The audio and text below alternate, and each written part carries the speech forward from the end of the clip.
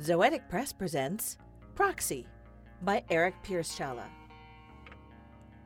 In Ithaca each night, the suitors sung her name, and to/of her praises, though lewd and out of tune.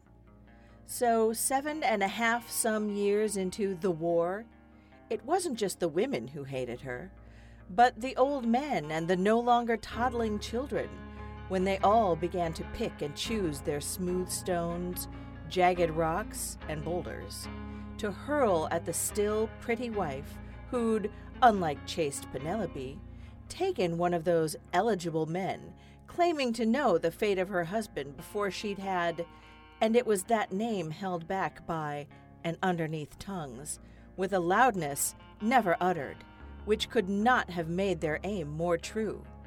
Helen. No, Penelope. No, Helen.